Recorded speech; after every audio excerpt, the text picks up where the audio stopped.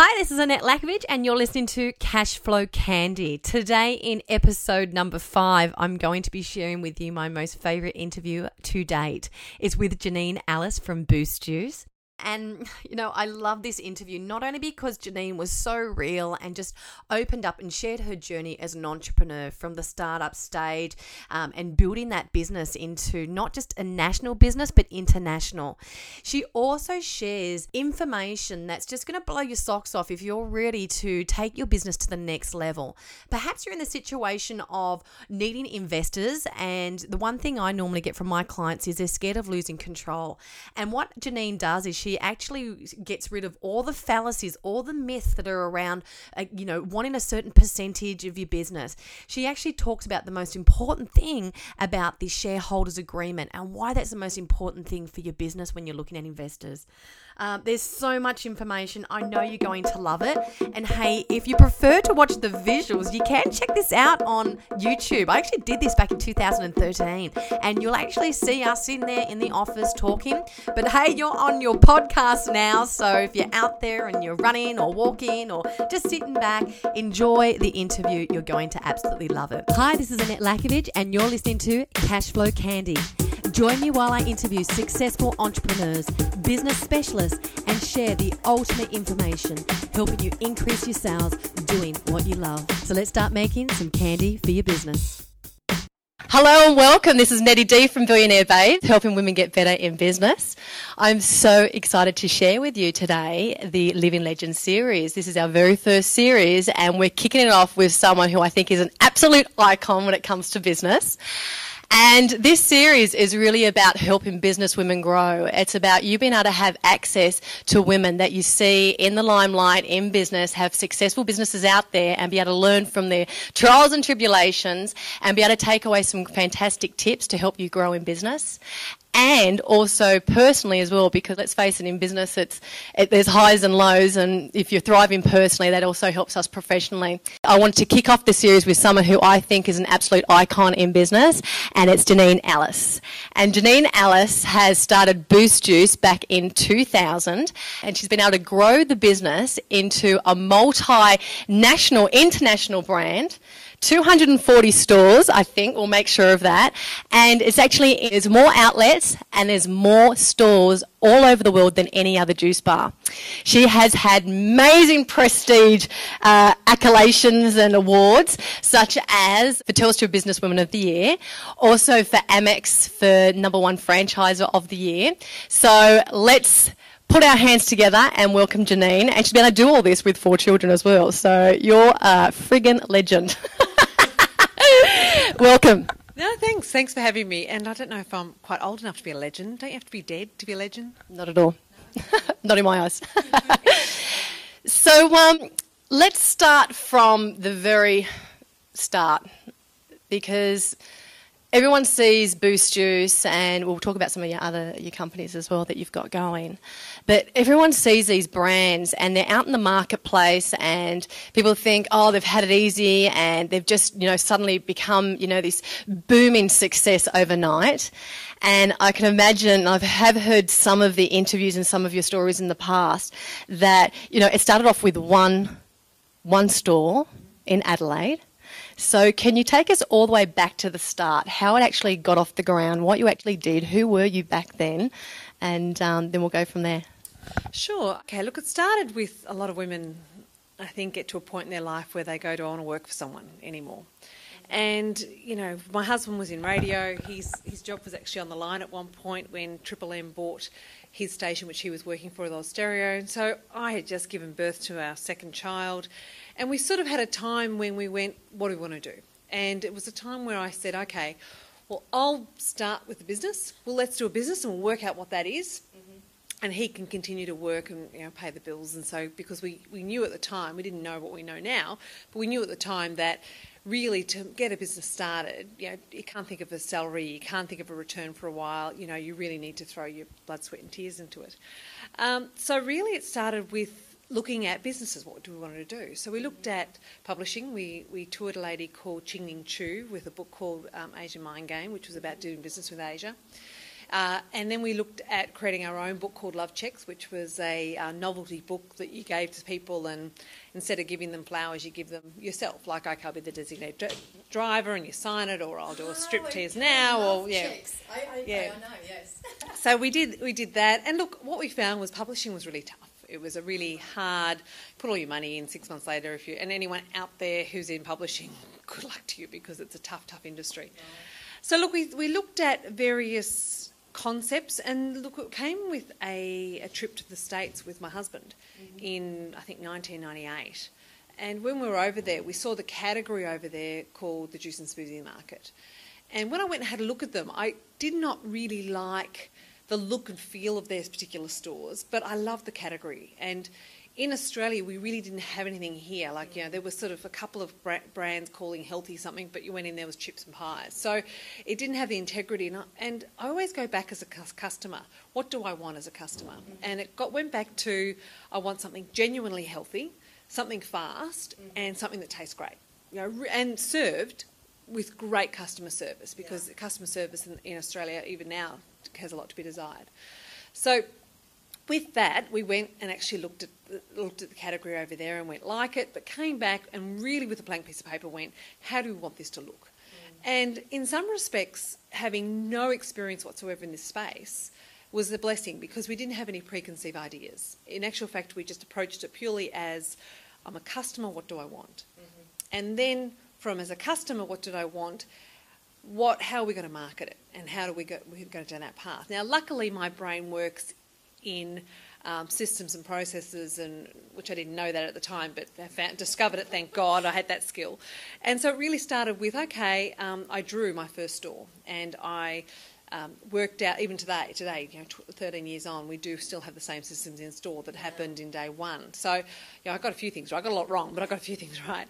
And so it was a matter of just really working on how can this work, and how can we, so speed was really important. So people couldn't be crossing, and so people had stations. So it was all, and the freezer could only be so high. So if it's only so big, then how much can we fit into it? So then that dictated how many recipes we could have and the flavour. So it was all these things you had to sort of, all the logistics. So you went, okay, I have the big vision of the strategy of creating something that tastes great with great customer service, and then the logistics came on board. And look, the reality is there's a lot of people out there with great ideas. And the strategies are sound strategies, but the execution fails. So it's like 90% execution, 10% strategy and idea really is a successful business.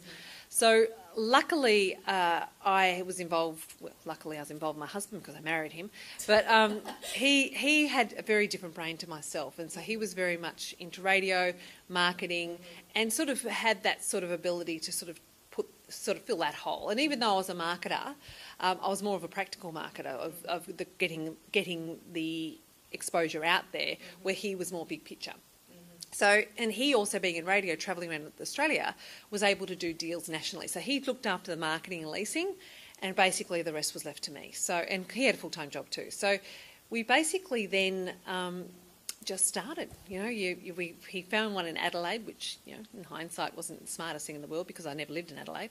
And we opened our first store in Adelaide, and luck comes into it. Like, it was, we were lucky enough and smart enough to also hire a fantastic first manager, and so she managed to work in the store. And I think a lot of what happens to people is they tend to get so caught up in working in their store or working in their business, they never grow it. So in actual fact, even though in hindsight I would never recommend someone doing that, it worked well for me, because it enabled me, for most of the time which I was in Melbourne, to actually work on the store and continue to grow it. Right. So it sort of was it did actually work really well. So that's how it sort of started. So you actually worked on the business, not in the business, in Adelaide, is that correct? Oh, look, I definitely worked in the business, and, I could whip up a smoothie like the best of them. So, there was no question I did a lot of hours in store, but, I had 3 kids at the time, 3 kids at the time in Melbourne, and a life in Melbourne. So it was really much, in Adelaide, a couple of days, back to Melbourne. So it was when I was in Melbourne was when you could get out of the store, because really working in the store, I learned what was wrong. So, okay, how's our customer service? What is the customer like? There's nothing like being at the front line serving a customer to say, do they like it? Do they not like it? How do I fix that problem? You know, what can we do about it? So it was actually a perfect balance. You got the model right. Yep. And was the rightish, yeah, some of the foundations. Was it always the concept that you did wanted to just dominate with the juice bars, or like what was sort of the steps that you actually had forecast ahead? Look, the one advantage of creating your concept from another state is that the concept of or the thought of growing your business outside of the state was already gone, because I already created a business outside of my own state. So it was like, okay, well, that wasn't a problem. So we just, you know, when we actually bought it, I think it was our 5th store came to Melbourne. So that was just sort of how it sort of party time. Yeah, it was. It's like actually the worst thing about a store coming to Melbourne was that instead of being able to leave Adelaide and coming back to Melbourne to work, I got more caught up in store because it was never right. It was never, and even today you look at a store and you go, oh, there's just things that could do better. So I think that you're constantly in that form of how do we get better. The thought of global, look, we were focusing pretty much on Australia in the first instance. Now, we knew that the category was heating up and there was more and more players into the market, and we felt that there was 1 or 2 players needed to get big, quick and safe. So it was really important for us to do great deals and have great relationships with the landlords of the major shopping centres. And so we very quickly secured places in most of the shopping centres in Australia, probably within the first 2 years, which was great and the great strategy, but the execution of that was very difficult because, you know, you're a brand new business, you've hardly got any staff, you're trying to work it out at the time. So in actual fact, it worked well, despite the fact that, you know, it was a lot of pressure on a very small team of people. So your whole goal at the start was, once you had that foundation right, it was really just trying to grow it as quickly as possible. Quickly and safely. And the biggest challenges I had was that the business wasn't old enough to have people in the business long enough to know what they were doing fully. So it was that. So really what we needed was passionately driven people that were quick learners that could go on their feet and work on the feet and solve all the problems that were coming up every day. And we did. We did and do have a fantastic team that actually achieved all those problems. Fixed all the problems as we went. So let's talk about the team, because that's one thing. Like, I actually remember my very first experience at Boost Juice, and it was in Miranda Westfields in New South Wales. And I remember they asked for my name. And a lot of you ladies know I do sales training, and sales training covers customer service, leadership, it covers everything. And being asked my name, I thought, oh, well, this place has got it right, because I had no idea it was a chain at that stage. And I thought, it just blew me away. So you were mentioning before, you know, Australia really, it's about that customer service. We've still got a lot of catching up to do. What was it that made you really start to hone into that? Where did you start to learn that experiences from? Because the only place I knew that I've ever experienced getting a name was Victoria's Secrets in America. Okay. And now I know that not Lorna Jane, Lululemon catches your name now as well. Right. And it's so great because it's so personalised. And in your industry, it's you're with the customer for 30 seconds. So it's that instant rapport they've got to be able to get. And how personal is it just being able to get that person's name? Like, it's just instant success. I loved it. So how did those concepts come about? The concepts come about as a consumer, not as a business person. So what do I want? Do I want to be a number? Do I want to be 37? Or do I want them to ask me, Janine, where you are? Now, the other thing is, and it was also efficiency too, because 2 people come up and order a Mango Magic. Well, if someone goes Mango Magic, someone gets mine, I'm standing there, I'm waiting any time. So it was a number of things was like, how do we make it simpler, and also how do we make it personal? How do we make it a bit of fun? Mm-hmm. So, you know, some people come up and go, you know, what's your name? I'm Gorilla. And then, you know, gorilla, you know, so you sort of, yeah. So there's a lot of fun that can happen with it too. I love it.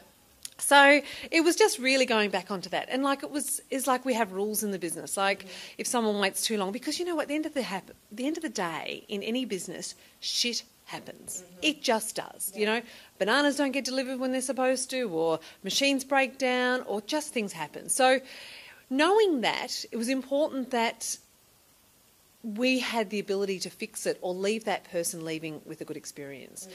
So there's the two things that were really important for me, was that when things go wrong, I want to know about it. And when things go wrong, I wanted to fix it. And also when that person's pissed off, I want to turn a pissed off customer into a raving fan. Yeah. So they were our fundamentals of the business. So when someone rings up, types in an email saying that they're not unhappy, normally starts like this: I'm never coming to Boost again, the girl that served me, blah, blah, blah, blah, blah, all boys serve me. And so we don't really go, right, let's find out what happened. We just go, whatever they say happened in their eyes, whether they did or didn't, perception is reality. So we then, first of all, apologise for the experience, because that is not, and that's a genuine apology, because we don't want them to have a bad experience. Yeah. We find out about the problem and we fix it. So we say to them, here is a free card, we will fix it, and we go back to the store on every single complaint, even today, and we get back to it within 24 hours. Yeah. And so we fix it, and we say to them, please invite them to re-complain. Please, here is a free card. Go back. If it's the same experience or not better, let us know, and we'll escalate it. So what it did was it enabled our customers to be our mystery shoppers, because, you know, one of my concerns was that I can control a small number of stores in the customer experience, but how can I control 200 odd stores? You know, it makes it really difficult. So by really encouraging people to give feedback, positive and negative, enabled us to continue to get better. And there's no surprise if one store suddenly gets 10 complaints. Look, there's a problem with that store. So it enables us to go in and fix things quite quickly. So look, you will mostly have a great experience at Boost, you know, but hey, we're talking humans. It won't always be. But when you don't get a good experience, I want to fix it. Yeah. And it's that just care factor to really get it right has kept Boost where it is today.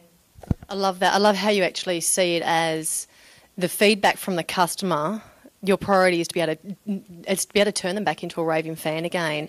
And, you know, one of the things that you ladies probably remember me teaching is that when a customer actually gives you a complaint or feedback, I like to say, they're the ones that actually will give you the feedback. They're actually helping your business grow, because really there's a study, and it's 1 out of 26 people that actually complain are representing the 25 people that don't complain and give you feedback. So when a customer ever gives you feedback, you should be jumping for joy that that customer has actually given that feedback to you, because they're the ones actually helping your business grow. So I love that actual way that you guys do it. Like it's a sincere apology, and it's been able to fix it.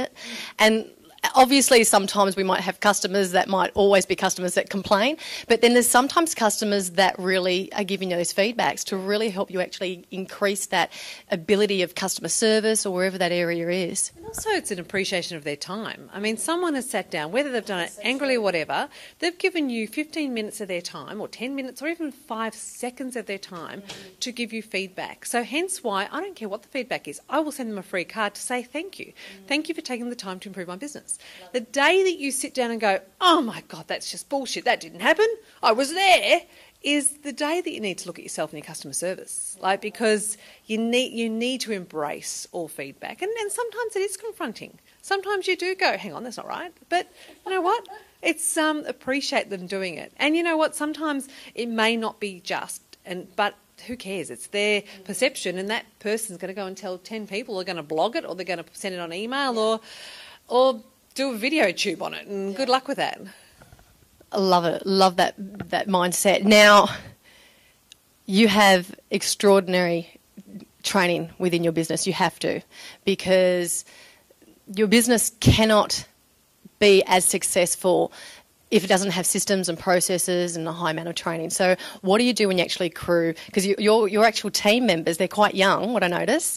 So what do you do to actually bring them on board? And what training do they actually go through to be able to take on the ethos that you actually have and put within that business? Look, we've got there's an induction that everyone goes through, because it's really important. I think if they work for the business, they should need to understand the philosophies and the values of the business. And you know, if they don't share those values, they're probably in the wrong business. So it's important we go through an induction. So there's a standard induction that we go through. The other one is sort of, we do buddy systems, but it's really ensuring you're hiring the right people in the first place.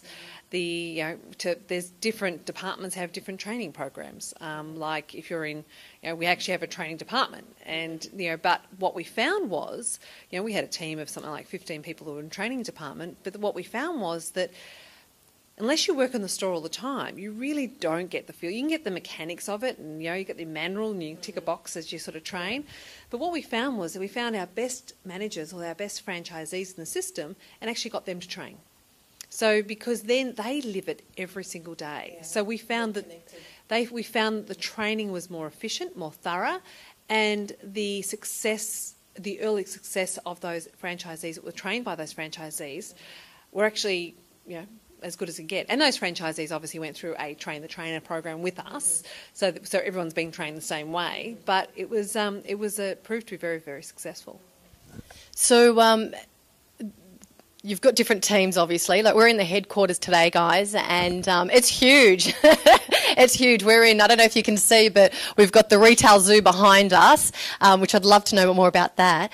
But firstly, we haven't just got the people that you see in the forefront in the shops, and yes, they're the ones face-to-face with the customers, but what's also making your team is this leadership team and everyone in the back end of the business. So tell me about that, because I've worked with Sanity Music, Dusk, Bras and things, and we do a whole heap of leadership training for the people that are behind the scenes, because they're the ones also, as that support system, really make stuff happen as well. So how do you run the ship here with your leadership team and all the back end? Look, at the end of the day, it's getting the right people in the right roles. There's a book called Good to Great, and he talks about getting people on the right bus before you can start the engine, and we very much believe in that.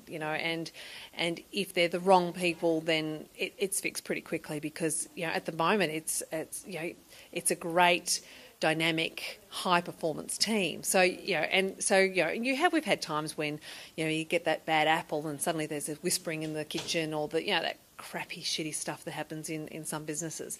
So happy to say that the business here is everyone's sort of more supportive, and it is a real team sort of environment. The other thing that we try and instill in this area is that we are a support mechanism. The real important people are the ones that deal with our customers. So we need to be supportive of them so they can achieve their goal, which is giving that greater customer experience or creating that great product for them to consume. So, and sometimes people here can get caught up into these four walls. So, it's Christmas time, everyone works in store. People have to do certain times in store, so they actually appreciate. There is rules that you can't call people at certain times, and it's that if someone calls you from the store, that is a priority call. So, it's just trying to also instill the culture of we are a support mechanism for those stores, because without the stores, we don't exist. When I flew in today to Melbourne, actually what I do love about Juice, let me start with this, what I do absolutely love about Juice is that it's a healthy alternative for immediate food.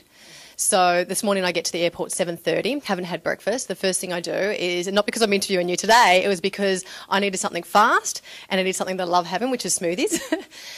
What I noticed is that you have so many other things now. It's not just smoothies, there's other extensions of the business. And I'd love to know that, was it a strategic move to be able to help sort of the profit side of things? Was it because we wanted to get a different demographic of people? What sort of made you expand your range of food? Look, the airport, which I'm assuming you're talking about, is a very unique beast. I mean, most of our stores don't have the sandwiches or the food that the airport does. Right. It's sort of a need basis in that area. So, but it has to go under the philosophy. Certainly the yogurts we have in stores, but it's what you're talking about is probably affects 3 stores in the whole of Australia. Mm-hmm. Saying that though, you have to continue to innovate, and you have to continue to try things in store to see what kicks. We've tried everything from corn to potatoes to different things and trialling. At the moment, we're actually not trialling.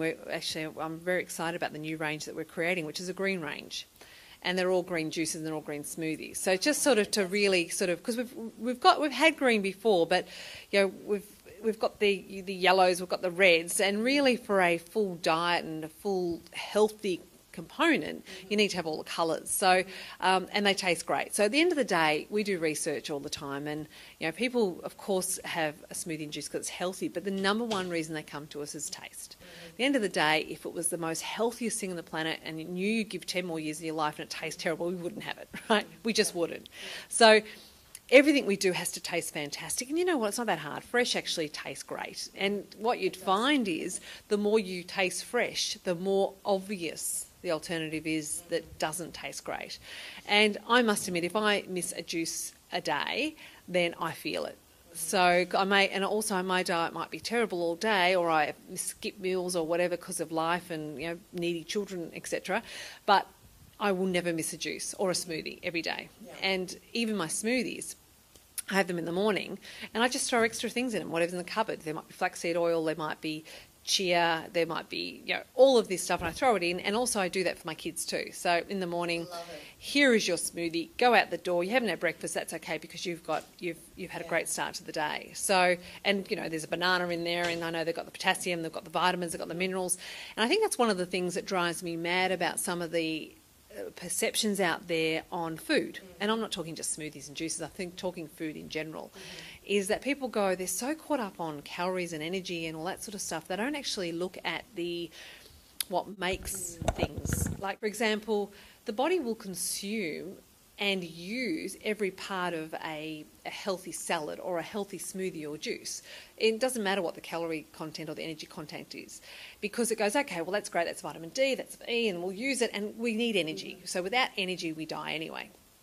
So when people choose and they try and compare, like we're comparing this with a Mars bar or a McDonald's or a Coca-Cola or a soft drink or whatever they compare it against, we don't even look at that really, or put much emphasis on the energy content. We put it on the nutritional content, because at the end of the day, if you consume all natural food, and again, not just pushing smoothie and juicy, but all natural food, your skin will glow, your hair will be beautiful, you will be healthy, you'll live long.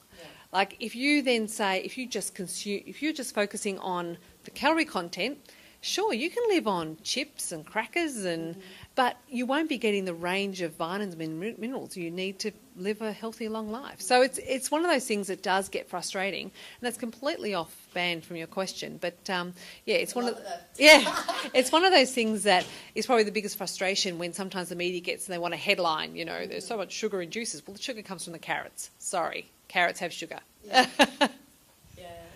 It's amazing. We've got we have Emma Sutherland, who is from Eat Yourself Sexy, and she's going to be on the series as well. And she's actually my naturopath, and I was like, we're going to interview you, we're going to get you on here, because it's so true. The education these days for nutrition is, and even the diet food. People see diet food, and if you actually look at the back of a packet of let's just say if it's even a yogurt. If you look at a diet yogurt to a normal yogurt, the diet yogurt actually has more sugar in it. And you think to yourself, and it's not actually healthy sugar like your fruit. It's something that's normally been added, like some type of synthetic as well. Yeah, so it's really eating natural is absolutely 100% the way to go. So keep your eye out for Emma Sutherland as well. So I would love to find out about how you actually grew the business now. There's a company called MBE. They actually help a lot of my type of clients grow their business, get capital.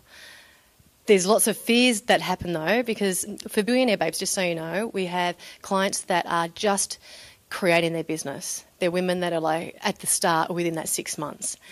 And then we've got women that have been around for years and they're legends within themselves, and they're wanting to expand and take it to the next level, and it's needing that capital. Some of the biggest objections I hear is that they're scared of giving a piece of the pie away, they're scared of losing control. So what's your experience about expansion? Because I know that you expanded over to the UK first, is that right? Was it UK where you went first? Chile. Oh, Chile. Okay, so tell me all about that. Yeah. Look, probably going back to what you were saying about some of the challenges that happens in people's career path. I very much see growing a business and some of the challenges that you were mentioning as like raising children. Like at different ages, the child or the business needs different needs and different focus. What you do find is, and this is where a lot of people get caught up, is the business is growing, so it's hungry for cash. You haven't really got the profit to be able to hire enough people to do the growth, but without the people, you won't do the growth. So it's really, you get very much into a catch-22 where you really have to invest in. So you do need that extra capital. I have to say that with Boost, I started as a percentage with 24%. Because we were going that real E-Myth scenario where, get other, do the work, do the sweat, I've had as much as 75, 80% of the business, and it's gone up and down because during the journey, I have never ever been caught up in the percentage I've owned in the business, ever. Because for me, without getting capital in the business and sharing the risk and the return, the business wouldn't be where it is today.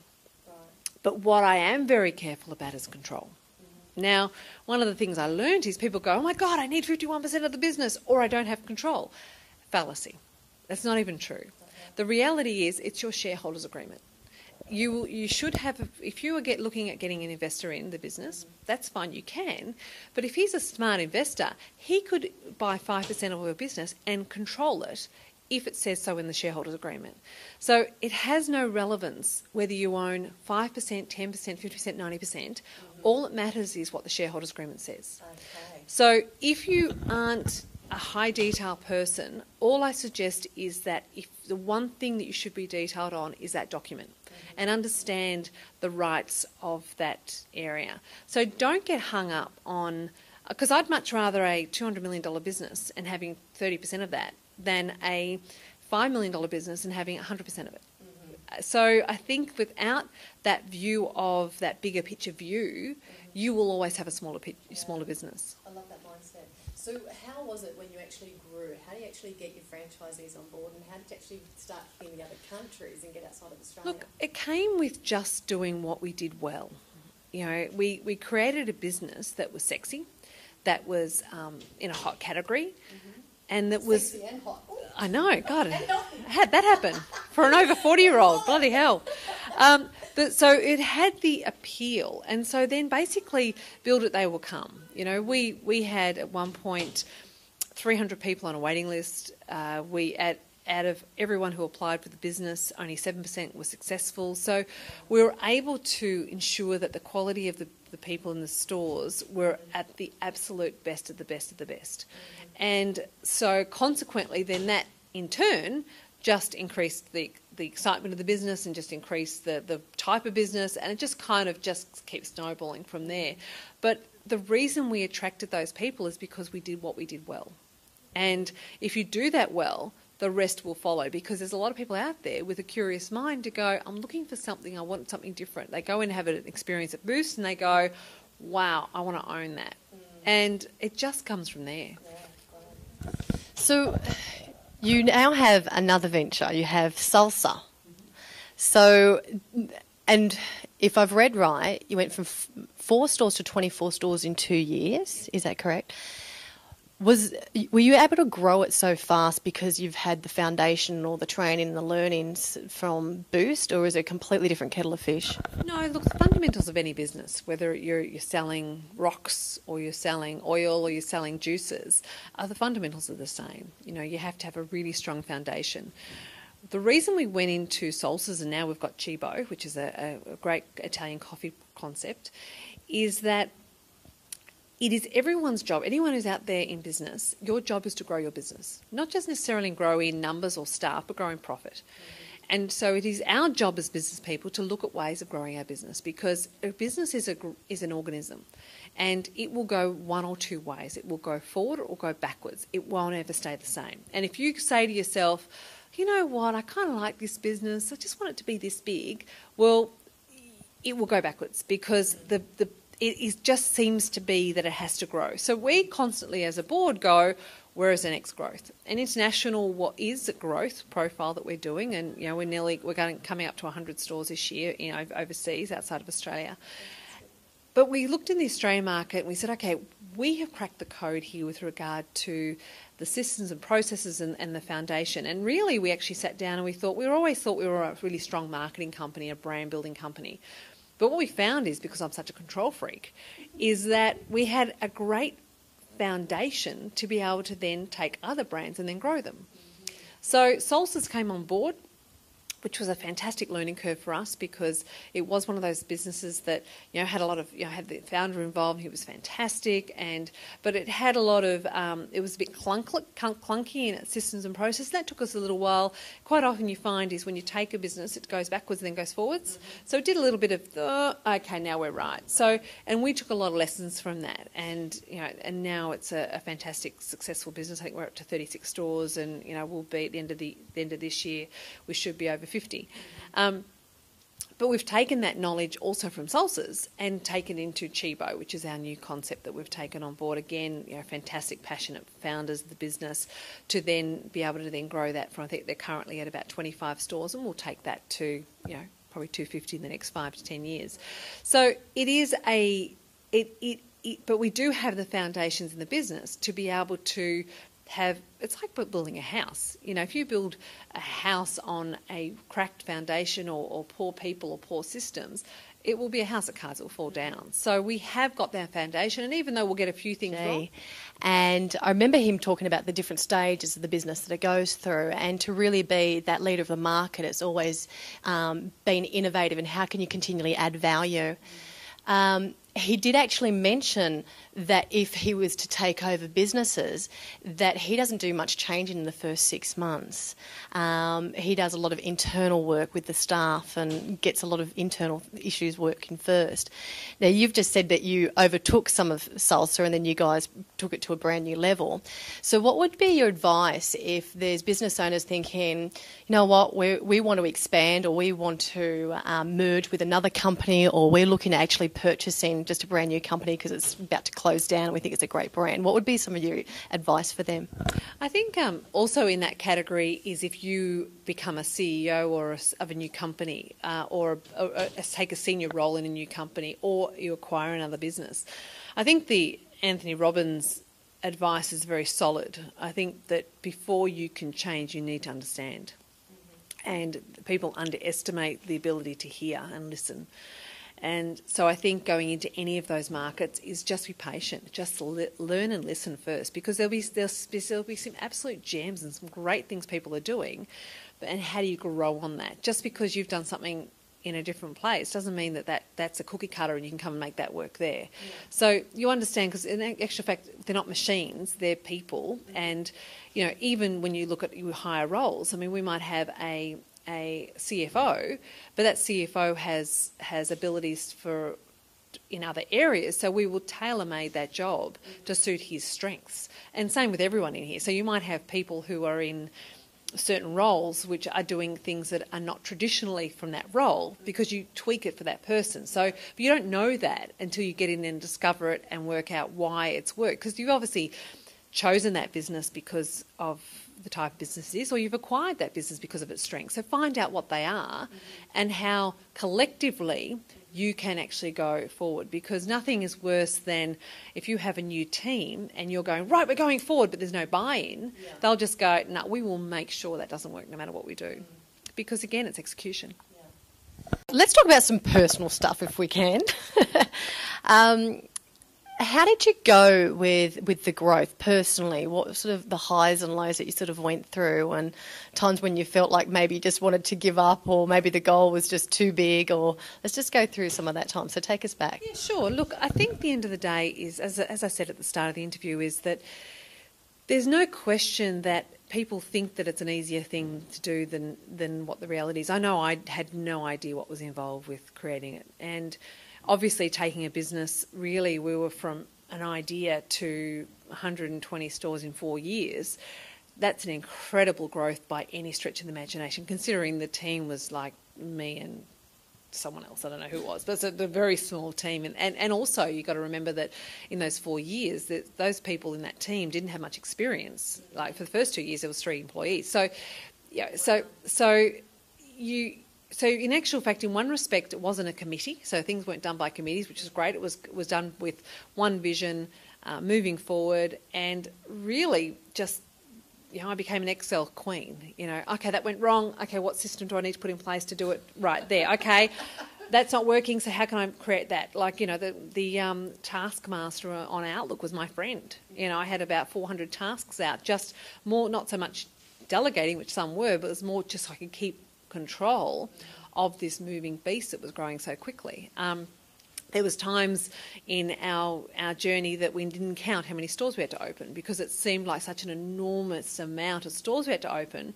We just had to take it back and go, what do we need to do today to achieve that store opening in 6 months' time? So it was we just sort of pulled it all apart, kept it simple, kept relatively calm, and just continued to hire great people. And that was the thing. But me personally, sure, there was times where I went, oh my God, if any day they'll catch out, I have no idea what I'm doing, right? I have no idea.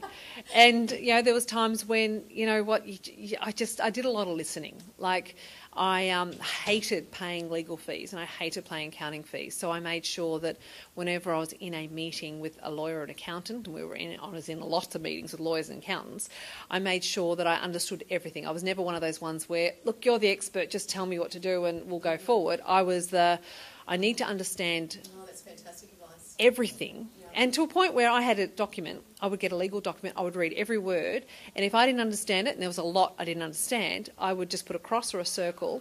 I'd sit with the lawyer and say, I've got some questions, and I would go through and have clarity on every single document, every single word in that document. Now, that also puts me in a situation where, not that I didn't need them, but what I found by doing that was they got a lot wrong.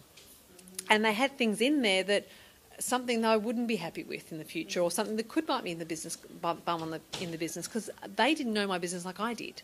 Even though they know the legal jargon, or they might do something like that for other clients, I didn't want it for me. So I really took responsibility and accountability for everything I did, and which put more pressure on myself. But in the long run, the contracts are cleaner and they suit my need, because I've learnt to leave it with them and find out I have to wear that. They're off to another client and I'm wearing the problems that they've done. So, and I didn't go, that's the lawyer's fault. I go, that's my fault for not taking the time in that document to truly understand what it is. Like, even in leasing agreements, like when I started to get into that area, there's something called permitted use. Now, the lawyers just put it in and they just think it's fine because they've got 10 other contracts to do.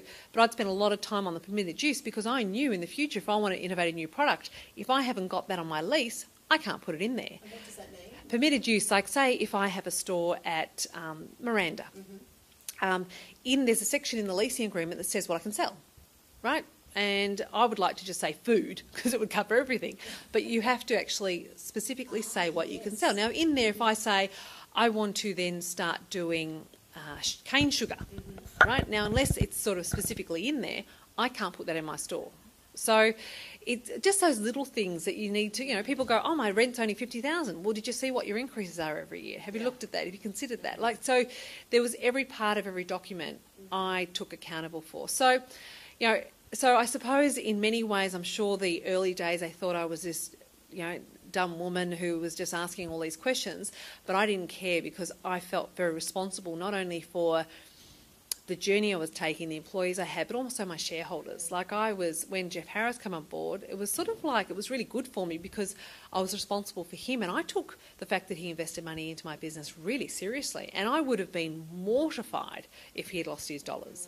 And so that sort of was a motivation for me as well. So, but, there was absolutely times I got it wrong. There was absolutely times that I questioned my ability. There was absolutely times that I just got quietly in a corner and went, this is too much. I love that you were happy to speak up, because it's, if you look at, I teach like behaviour styles, and there's 68% of the 4 behaviour styles would not actually speak up, would not actually say anything. And one of the keys to what I personally think to business success, to sales success, to communication is actually self-esteem. And I think for you, you'd have to have incredibly high self-esteem to be able to sit there in front of lawyers and accountants and totally just know your worth, and just you're 100% backing yourself to be able to question them against just different files that they're bringing out for you to go over, different contracts. For you to actually be able to speak up, that is actually huge, really, because so many women probably would not do that. They'd sit there and, like you're saying, no, you're the expert. And not just women, actually. It's a strong behaviour style that's out there that is just happy to accept and just trust and not want to create any conflict. So I love that you've taught that, because that's just a huge lesson, just for me sitting here myself, hearing that. Yeah, I think it's accountability. It's if I turn around with everything I do and say, it is my fault, what I do, well, then if I'm accountable for it, then I should be accountable for it. And look, at the end of the day, if I thought, well, if I think I'm stupid, I don't care, I'm paying your bills. So, I'm going to be accountable for that. So look, I thought it was important. And what I hated also in people, and I think quite often you learn more for what you don't like than what you do like. And I really, really hated I hate two things. First of all, if someone came into my office and we had a meeting and they didn't take notes, because I think either they've got this incredible ability to remember everything, or I just sit there and go, they're not going to do that. They're not going to remember it. And they probably have good memory, but I just think, no, take notes, because I will go into a meeting. If I've gone to see someone and I'm using their time and they're kind enough to mentor me, I will get my notebook out and then just scribble like mad, and then I'll take that back and I'll sort of devour it. But what I really hate is people going, do you understand they do this? And they walk out and they go, I didn't want Janine to feel stupid, but I have no idea what I need to do, right? And that's not an uncommon thing that happens. And you sort of look at people and they're going like this, and you go, nah, you're not getting it. So I think it's that confidence to just go, look, I'm really sorry. Can you please explain it again? And I'd rather that 10 times over. And successful people are like that. Yeah. I mean, the amount of times I said to a lawyer, an accountant, or another professional person, look, I'd say, stop. Let me explain it back to you in how I understand it and tell me if it's right or not. And that is the perfect way to actually do it. Because I have a different brain that sort of processes things differently than they do, and they'll go, yeah, okay, yeah, that's right. Okay, so, and I must admit, I think the purpose of our life is to learn, and a curious mind, and the journey that has been the last 13 years has been just one big lesson. Just even repeating it back, that just helps you learn it. Like, it helps you internalise it. Because even when I do training, like, I'll say, okay, now explain to me what I've just told you so I know that you've got it. Because as soon as they explain it, you know that it just internalises straight away. So I would love just to finish this off with 2 bits of advice. Now that we've got 2 different types of businesswomen. We've got the ones that are really just starting, and then we've got the ones that are ready to emerge. What would be the advice that you would give, some critical advice that you think that startups need to really know? There's a woman going out there, she's got a business idea, she's just created, she's 6 months in. I think the key thing for that person there is that just whatever you're doing, try to keep it out of your brain and put it into some sort of system. Because what you find is that you won't be able to do it on your own. You will need people in the future. The next advice I would get is success or failure of your business going forward will be who you choose to do the business with. Now, whether that's a partner or an employee, do not persevere. What you will do is, I'm too busy, they do this well enough, I haven't got time, I will just put up with it. I haven't got time to think about re-employing new people, and because it's just, I'm growing this business and taking all my time. Do it. Because if you have mediocrity in your business, that is what your business will be. I actually remember Brian Tracy. You heard of Brian Tracy? I remember one. I don't know where. He's old salesman. He's very good. My background in training has come from him, and one of his philosophies is hire slow, fire fast. And I do see it today still that people do hire quite quickly, and then they keep taking the mistakes and the problematic stuff and the ones that. Pardon? Or they hire themselves, which is not understanding that everything needs a team. Like, go, I want someone vivacious like me that wants to go get it. No, you need a person who is high detailed. Yes, completely opposite. So correct. So you were going to say the second thing. Look, the second thing, which is that second person who has already established their business, they've got 4 or 5 people working for them, they're sort of in that area where they're sort of tossing between trying to evolve but haven't really got the money for it. I think at the end of the day, you've got to bite the bullet and keep investing into the future of the business. And if you are looking at taking a partner, make sure that everything is always in writing. Make sure you understand your shareholders agreement 100 million %, because you know what, you don't know what's going to happen going forward. You don't know how the relationship's going. So, it's really important that you can keep control, but don't get caught up on the percentages, because an undercapitalised business is a business that can't grow. Fantastic. Well, Janine, thank you so much for today. It's an absolute pleasure being here and being in the office. Oh, one more thing. What's Retail Zoo? How did that name come about? Look, at the end of the day, Boost is a very dominant brand in Australia, and when we sat down, we did our strategy on how are we going to grow. We had a business called Big Boost Investment Group, and we sort of sat down and went, look, the biggest risk you've got in taking other brands is to become the poor cousin. Because this is such a big and exciting business, salsas, is that exciting? So what was really important to us is that they felt like that they were equal. And I think if you always had a name of Boost something, we feel that the other brands coming in wouldn't be equal. They're always under that sort of shadow. Right. So we sat down and said, okay, let's have a bit of fun. What do we want? And, we sort of think we're all a bit there's a bit of animal in us everywhere. So so we went, okay, let's call it the Retail Zoo, and hopefully we can get a whole big bunch of great brands and, go forward and create something we're all proud of. Well, thank you so much for today. Guys, this is Nettie D from Billionaire Babes. If you love this, please press the like button and share it with a girlfriend that's in business. Let's help us girls really hit that ultimate success. You're listening to Cashflow Candy. This is Annette Lakovic, and if you want to join me for more interviews and great sales and business advice, make sure you subscribe to my Cashflow Candy show. That way you get regular updates. Let's keep boosting your sales and building the business of your dreams.